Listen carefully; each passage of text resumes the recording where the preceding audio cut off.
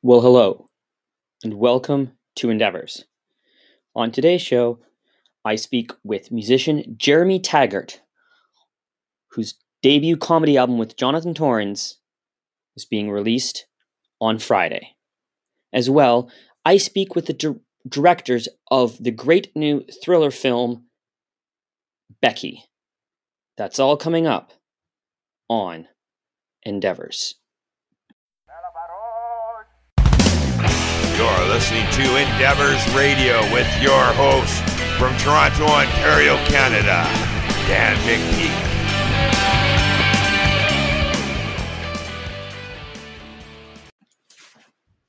Well, hi there. Welcome to the show. Jeremy Taggart is my first guest. For many years, he was the drummer in the great Canadian band Our Lady Peace. But he decided he wanted to change, so in 2014, he left the band and teamed up with the comedian Jonathan Torrens, who listeners may know from Jonovision and Trailer Park Boys, and they started the podcast Taggart and Torrens, where they discuss everything from sports to politics and offer a unique Canadian everyman perspective on the issues. They've also created and invented such games as Poem Sayin' and Callin' Pranks. The podcast led to the release of their first book in 2017, Canadianity, Tales from the True North, Strong and Freezing. Now, in this era of lockdown and quarantine, Taggart and Torrens have decided to release their first comedy album. It is called Baadh, Baadh, and it's what their fans call themselves, and it comes from a term that Jonathan coined on the show as sort of a play off the word bud, because nobody likes to be called bud, but they like to be called bad. He is also a frequent guest and friends with the sportscasters Cary and Dan O'Toole, who make an appearance on one of their songs. They had many collaborators on this album, including from the Arkells. Once again, the album is Baadh, and it comes out on June the 11th. This is my conversation with Jeremy Taggart. Jeremy Taggart, hello. How are you today? I'm good. How you doing, man? I'm good. How are you? How's lockdown treating you? We're at least the weather's better, so the backyard is more of a hangout. Just trying to keep active with the kids. Yeah. Getting them to do their schoolwork and try to get them to bed at a reasonable time and trying to stay active while, not trying to get on other people's toes. Have you become more of a homeschooler, or is it a lot of digital learning? Well, they have the curriculum sent home from their teachers, so each classroom, has their stuff to send in, and so it's just more about getting them to get on the computer to do it during the day, because the last thing kids want to do when it's nice out is sit in front of a computer and do homework. But Right. It's part of the deal. Yep. Right. I've talked to a lot of artists in quarantine about how they're sort of handling their time, but you and Jonathan Torrens are releasing an album. Yes, we are. On June 11th, Baadh comes out, our record. Yes. Jams, based on characters from the podcast, and all the characters are so different that it lends itself to different genres of music. So it was fun for me to go into the studio and work with Jonathan and have a great time writing just ridiculous songs in any style we wanted. So we went from country to hip hop to spoken word, jazz, to it's really all over the place. It's fun. You've had the podcast for about 5 or 6 years now, and you had released your book back in 2017. Yeah. Why was it high time for an album for you two? Well, I think it's just kind of in the ballpark of what we can do, you know. The book made sense because the podcast has kind of been generated on laughs and stories and sharing stories of our lives and our views on stuff. So the book made sense, and I think the album, in a sense, makes the same argument for humor, based on the characters being so fun, and you know, the idea that we can have a strip club DJ from Sherbrooke, Quebec, you know, make a EDM jam that kind of tells a story of how he is and who you know, how his ridiculous setup is. And it's just a way, another way for us to kind of build our brand, I guess, in terms of what it is. And we do live shows anyway, and we perform together, so music isn't that much of a step to kind of to make that a little more solid.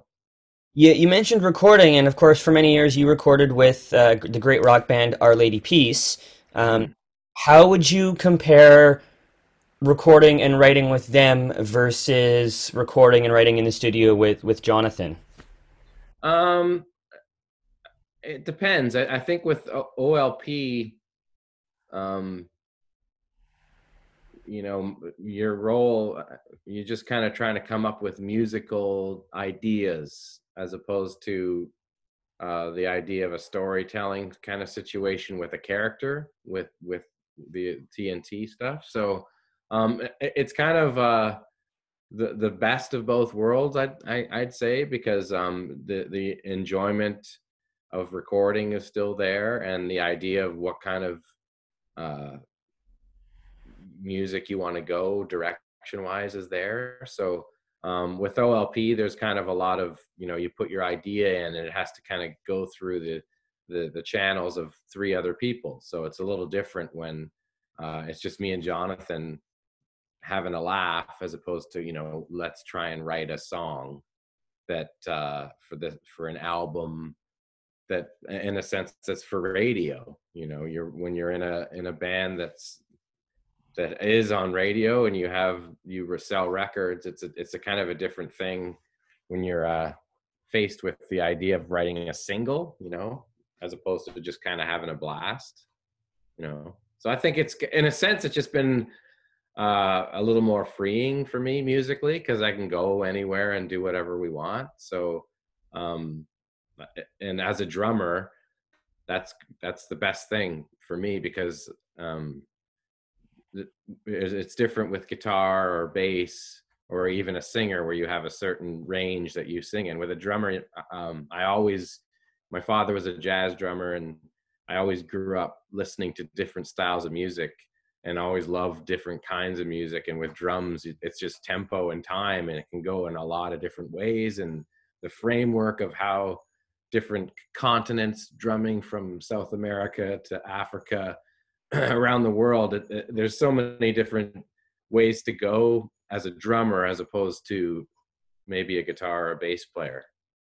So it just lends itself easier. And I guess I was always kind of that type of drummer, that I was always trying to learn different styles. And my drum teachers were always great enough to give me great ideas and good solid cultural incentives and understandings of drums and different cultures and stuff. So this album was kind of a chance to do that, I guess, as well. As opposed to being in the band with OLP, it's just kind of, you have a separate mindset. It's a little more, I guess, defined. You know Right. what I mean? Now the album is called Bads. That's Bahds. And Yeah. I read, if this is true, that it's actually named after sort of like the listenership of TNT who call themselves Bads. Yes. Where did that name for the listeners come from? Who came up with that? Well, I mean, Jonathan, when we first started doing the podcast, would say bod. And then he would write text bod that way. And I was like, well, that's different than bud, and it sounds different than bud. And we talked about it on the podcast in the early episodes of what the difference is. And because it's kind of annoying to be called Bud or Buddy. You know, if someone calls me Buddy on the street, I'm probably going to be more taken back than it feeling cool and happy. So there is a difference when someone's like, "Hey, Bud, how's it going, Bud?" And so, you know, if it is a different feeling and a different kind of word, then you know, why not spell it different? Right, fair. Um, the new single that I listened to today was "Every Animal Sounds the Same," Yeah. which is sort of you and Jonathan parodying the children's music genre. Mhm. Where did the idea for this come from? I know that you co-write it and produce it with Anthony from Arkells? Yes. He put the jam and helped us write the jam for sure. Yes, he's such a gifted piano player and songwriter. He helped a lot on a bunch of songs, and this one in particular, he was able to nail that kind of theme park kids. You know, the when you walk into a carnival, that kind of idea, and high energy kids music. You know, so it would, yeah. Aaron Goldstein is another great musician that we worked with on this record in his studio. We did Weekend Bumsies there, and he played the pedal steel. He actually played drums on Weekend Bumsies. So I mean, during Weekend Bumsies, I had a kidney stone, Oh, so I was like out for the count. So he was awesome enough to play the drums on that track. But yeah, Adam Baldwin was another great musician that played on the record too, and Tim Oxford from Arkells engineered and helped us out across the board on a lot of different things too. It was since the beginning of this podcast, Tim Oxford's been a part of it. So we had a lot of, you know, great experiences across. We went to Metalworks and the great Gilmore from Triumph Studio, and so I guess just to overall to be able to go to all these different places and record with all these great musicians kind of capped everything off too, for sure. Anthony's a sweetheart of a guy. I know with Animals, Jonathan sings all of his verses in French. Yeah. Was that there from the start, that idea that it would be a bilingual song? Yeah, definitely. He had well, I don't know where he was or if he was growing up, and he just the concept of if you're reading another language book, and like for example in French the dog would say ouaf instead of rough.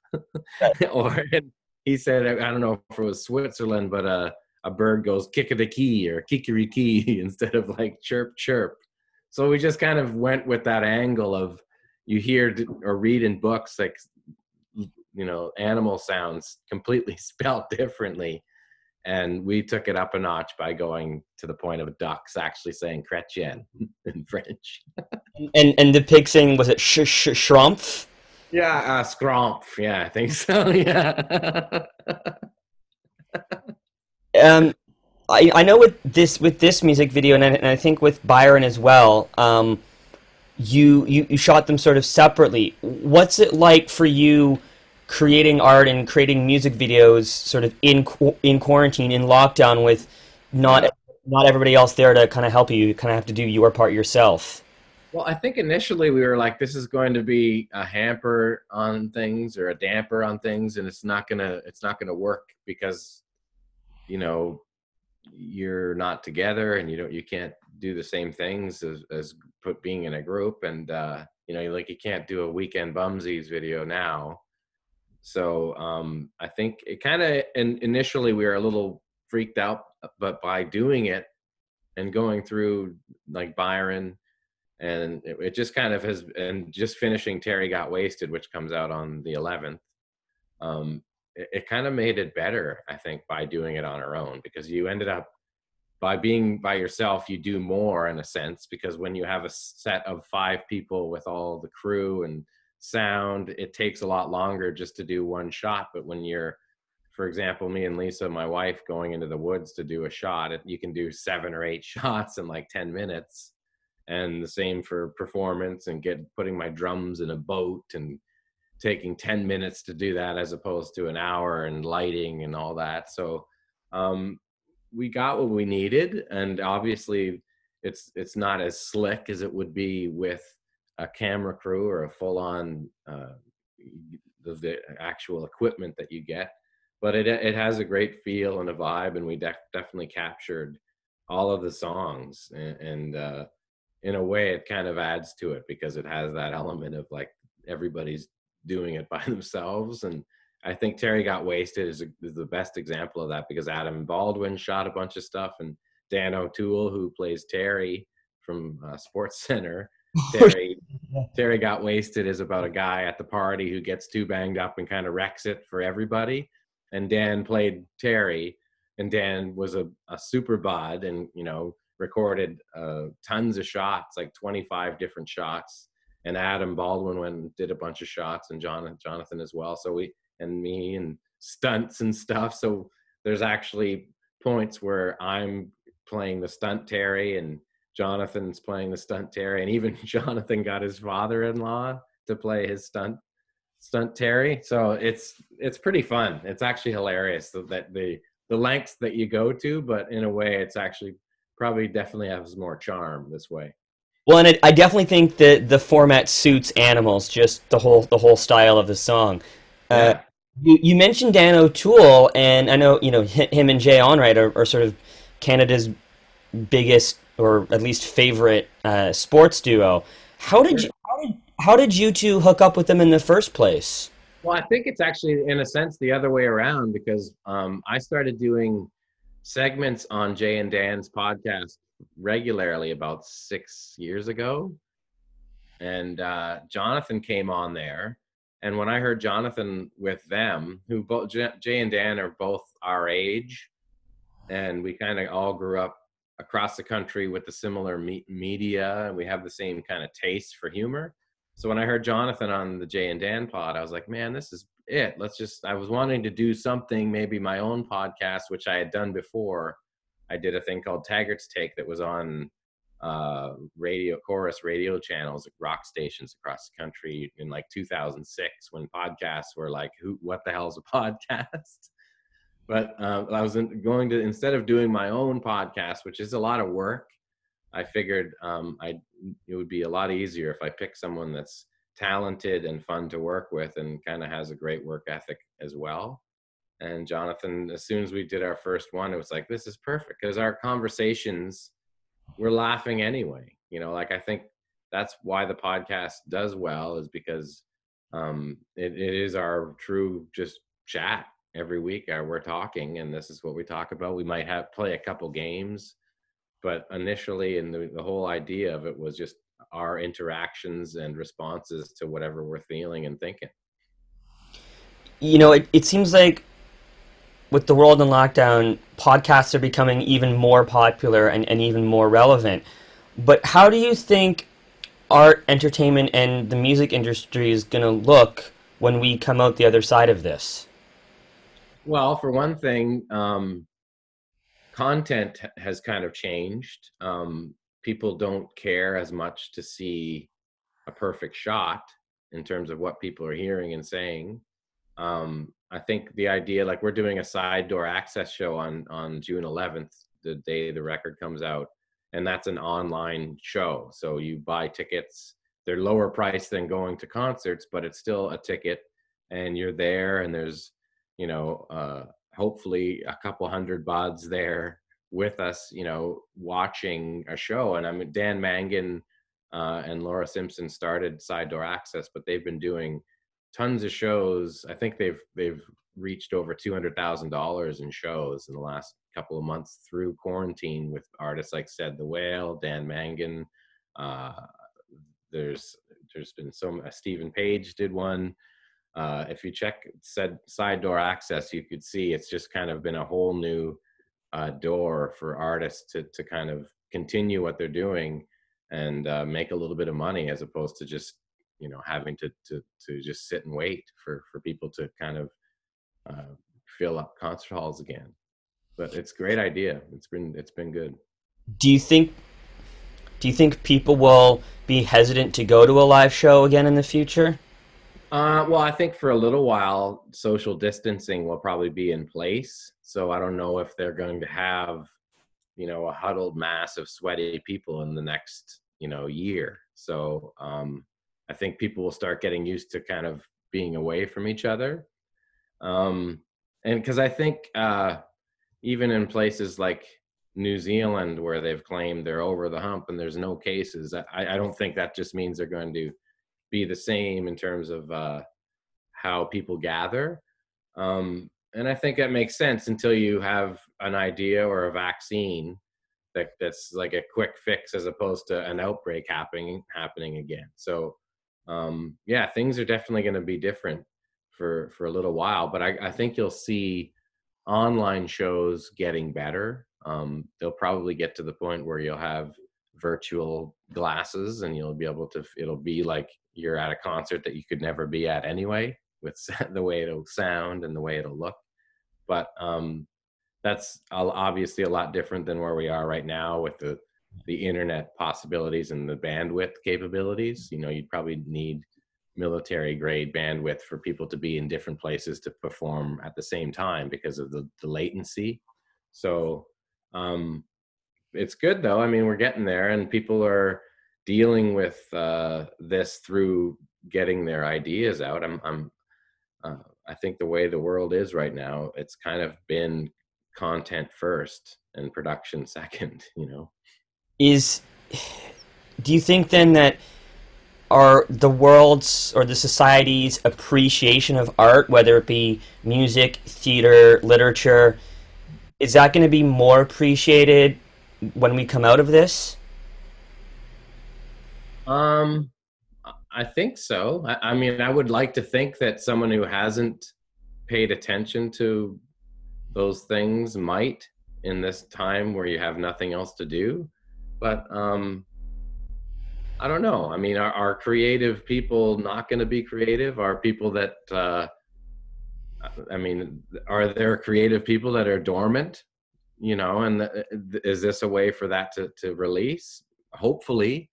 But I have a feeling that a lot of people kind of do their thing no matter what, and they just kind of roll on their own dime. You know what I'm saying? I know, in the press release for Bads, it says there's, you have a lot of Canadian references, shades of Gordon Lightfoot, Drake, Anne Murray, Gino Vanelli. For you, as a musician and an artist, what is the Canadian sound, do you think? Well, there is no specific sound. I mean, I think the sound itself is creativity, and the diversity goes from there. Because there is no Canadian sound. I mean, from Neil Young to Drake, it doesn't matter. There's no, oh, that sounds Canadian. Maybe if someone was ignorant would think something has a sound like that, like because.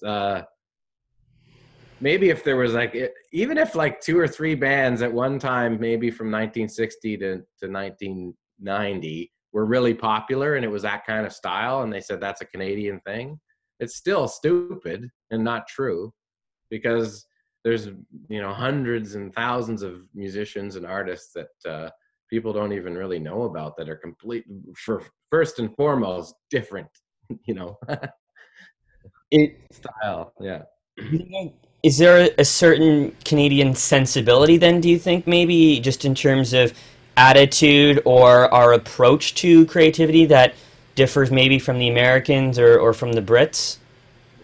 Well, I think it all comes down to what we consume as Canadians in terms of going to school. So that would be the curriculum that's taught to us, basing that against other countries, whether we can do, is our curriculum, does it keep people as creative as other countries? I'd like to think so. But I'm not sure.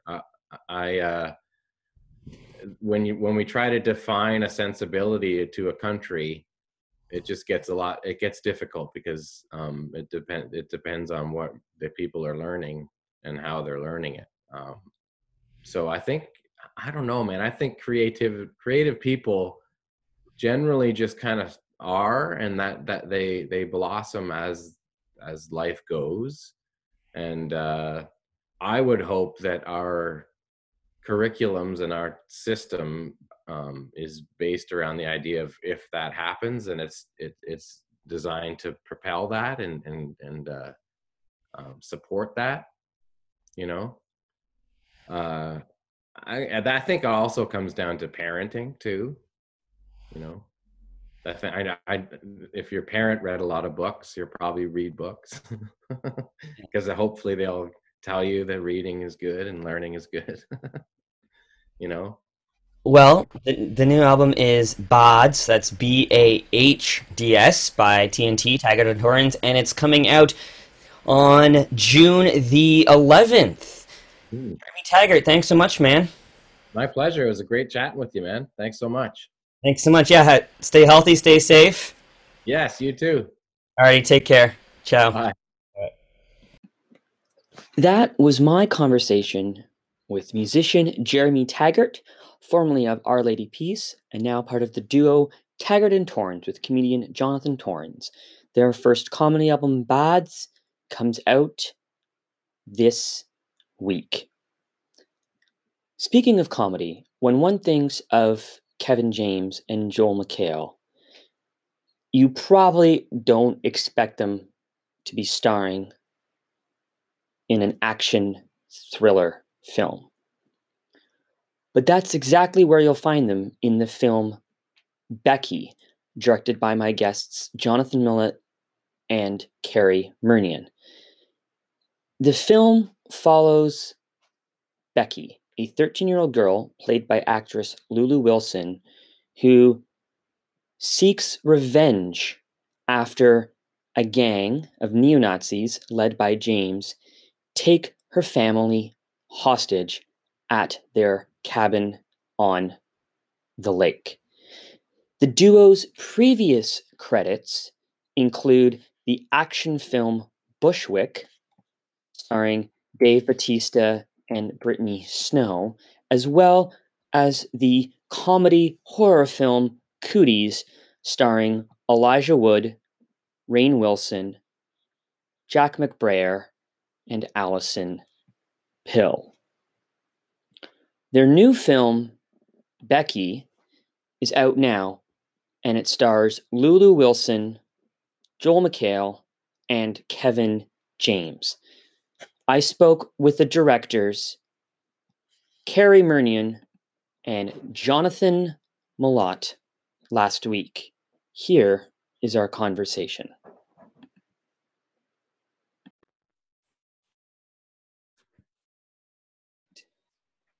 Jonathan Milott, Cary Murnion, hello, how are you today? Excellent. How you doing, Dan? I'm doing well. How's quarantine treating you? Staying sane. That's good. So you have a new movie out, Becky. Just finished watching it. You work as a pair. What's that like, working together, creating a movie as a duo? Does one of you work on one thing and one of you work on another, or do you do everything together? Yeah, we've been working together for a while, so we've evolved our process over that time. We started working in animation, which is why we initially started as a directing team. In animation, it's just common. You develop a story, you do storyboards, you really plan the process. So once you're executing it, it's all worked out and all thought out, and you know exactly what you want to do.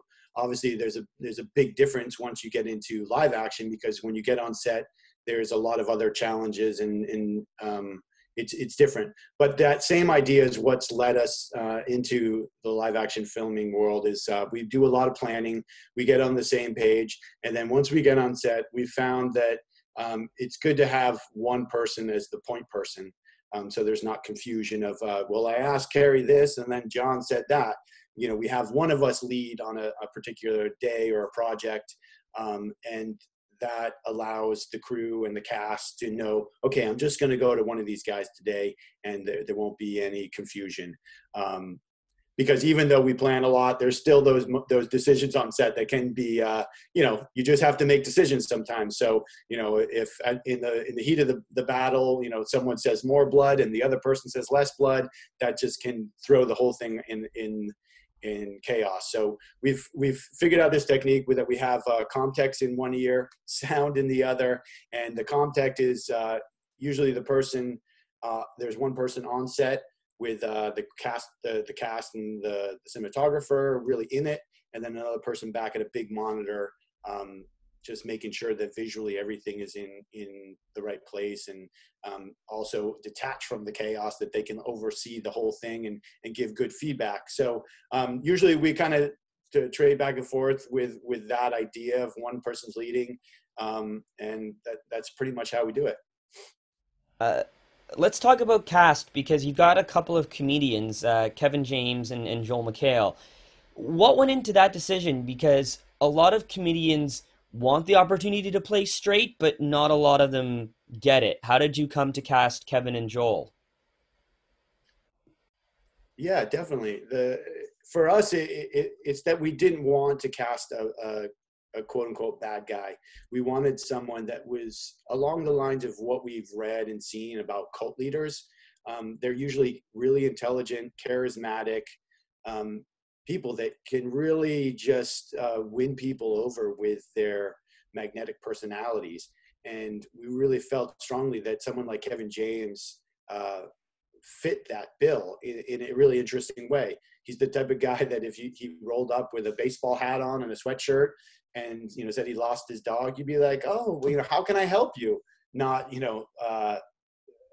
some scary looking dude initially, who was just not articulate and can't just is like, yeah, let me in, I'm gonna smash your head. We wanted him to kind of smooth talk his way in, and then just subvert what of him and flip that on its head, and really create a kind of weird dynamic for people that are fans of him. The same with Joel McHale.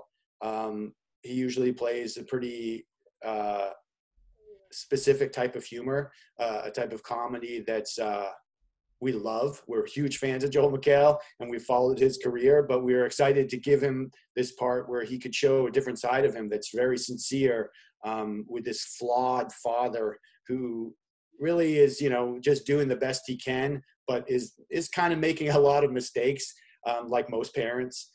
So we thought that was really cool to see Joel McHale tackle this part that's just, very different than anything he'd done before. Yeah, I mean, Joel's known for playing characters that are perfect in every single way in their own mind. And I feel like him doing this is something that, he's a father who has kids, he has these kind of situations where he pulls from, and he wanted to kind of show that side of him, and it was pretty fun to see him do that. Your lead character is a 13-year-old girl, and I know that Lulu Wilson has done a lot of horror films before. She's done the Annabelle series. But how do you work with someone like that on a film like this, where there's a lot of blood, there's a lot of violence, there's a lot of gore and being mean? How do you approach that? Yeah, well, like you said, she had actually worked on a lot of films, and I would even say beyond the horror, she worked on very psychologically mature horror films or projects like Sharp Objects, where I wouldn't say that that's a horror or genre movie, but it's so dark. It's darker than it's one of the darkest things I've seen. It deals with just really horrible incidents in the past of women and violence towards women that I think takes a really strong, mature actor to be able to handle. And so for us, it was just communicating with her and the family, Lulu's family, about her being able to cope and understand that. And she is just mature beyond her years, and it shows in her performance. You look into those eyes, and I have a 13-year-old boy, and he just has a certain innocence to him that most 13-year-olds have, and Lulu has eyes of like a much wiser and older person, and not only does she have that look and the physical attributes to.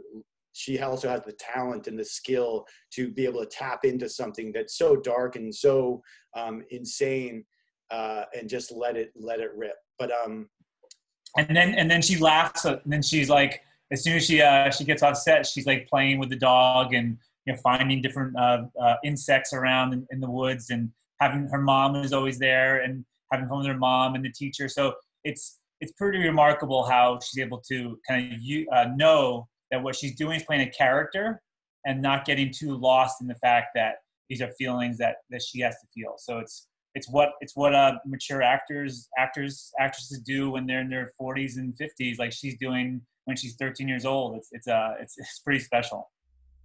One scene that I guess I found difficult to watch without giving too much away was what I'll call the eyeball scene. Mm-hmm. How was that shot and crafted? Because that seemed like it had to be very specific in a lot of ways. Yeah, definitely. We worked really hard to make sure that those scenes were, in a way, really pushing the boundaries of taste and intensity, because that's kind of, for us, it's like, why would you come to see a movie like this if it was just going to play it safe? We wanted those moments to be shocking and something you'd never seen before. So that means for us is that just really pulling on every aspect of our filmmaking kind of tools to make it that way. So that means let's get a macro lens and get in there as close as possible. Let's get the makeup visual effects to craft tendons and body parts that are, that the actors can interact with and cut. And then when they cut, there's actual real tangible blood squirting out of. So we work with, camera, we work with makeup effects, we work with the actors. So we have Kevin James just, digging deep and really expressing the pain of what it would feel like to cut off a part of your own body. And then I think the final real key to making those moments sing is the sound. So we talk about that you can't just go to a sound library and type in a sound effect for cutting tendon and get a sound effect. You have to imagine what that sound would sound like and explore that and put it in. And once you get that in, it really makes that emotional and pain come through in a way that without it, it's just a visual. You need the sound, the visual, the performance all to come together. On that note, for you, what makes a good suspense film? What makes a good horror film? Yeah, for us, it really comes down to that setup, the motivation of the characters. For us, a good revenge film doesn't work if there's no motivation to have that revenge. You really got to set that up in the first act and take your time, and hopefully that's something that we're able to do while keeping the audience interest. Is really getting to know the characters and why, in particular with someone like Becky, why doesn't she just run away? Her dad says to run away, but in the end she doesn't. And that's something we worked hard to make sure that she really wants to get revenge, because in the end, everything is taken from her. And as a kid, there's no off switch. Once the on switch is turned on a kid, it's like full steam ahead. So for us, that it just comes down to that. Let's have the motivation, and then once the fun starts, you're engaged and you want to keep following because you want that revenge alongside the character. It's the same way of the main characters. Why we all react so strongly to the main characters in Old Boy and Kill Bill is that both those characters are wronged in ways that we can believe that they will go on this rampage for a very long time to get back at people who did things to them. And we feel like the character in our movie, Becky, like things are done to her in a very compressed timeline that will make her do things that we didn't expect her to do. And that's what we want to do with Becky. How closely did you work with the three writers from when you first got the script to to the final product? How much did you work and change the script, if at all? Yeah, the way it came to us was the original script by Nick, and we just loved the premise. But I think it ultimately was his first script. So even though we loved a lot of it, we loved the general structure and the idea of this 13-year-old girl exacting revenge. I think we had a lot of ideas of how we could get it to the point where it was ready for filming. So we pitched that to the producers, and that's what we did. Was we took that initial script and then worked very intensely with Ruckus and Lane, the other writers, to get it to that point where we felt it really delivered on the premise and had all those character beats that we just discussed about, making sure she had the right amount of motivation, and she was there for a reason. So we were, once we did the pitch, and we worked extensively with the writers. What ultimately do you think happens to Becky? Yeah, I think for us, that's one of the kind of differentiators of this movie in your typical revenge or any type of film, where the protagonist usually will maybe just get revenge and that's that. I think we set up a few kind of twists and turns in it that in the end, the actions of Becky could be questioned as ethically and morally just. It could be, I think you could go both ways. And for us, that's what's interesting about it, is that it's a question.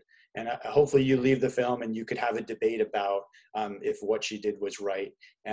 So I think in the end, and after the climax, and we're kind of wrapping up the film, and we see her reaction to what has happened. I think it's open-ended in a great way. And the way we even start the movie is by putting you right inside Becky's head and her telling the story. And she can be an unreliable narrator. Like, where, she's telling the story to people who are her adults are asking her about these things. And, is this story true? Is it not? Like, what actually happened in this location is all up to like how much you trust her and how much you trust what's going on inside this place. So we really like that kind of premise, how we set that up. Well, the film is Becky, and it is out on June the 5th. Cary, Jonathan, thanks so much for your time this morning, man. Thank you. Yeah, you too. Thanks so much. Appreciate it. All right, have a good one. You too. Yeah, you too. Bye. Thanks, everyone. And once again, that was my conversation with directors Jonathan Milott and Cary Murnion. Their new film, Becky, is streaming now. That does it for me today. My thanks to Jonathan and Cary, and my thanks to Jeremy Taggart. Hope you're staying safe and you're staying healthy, and I'll see you next time. Bye for now.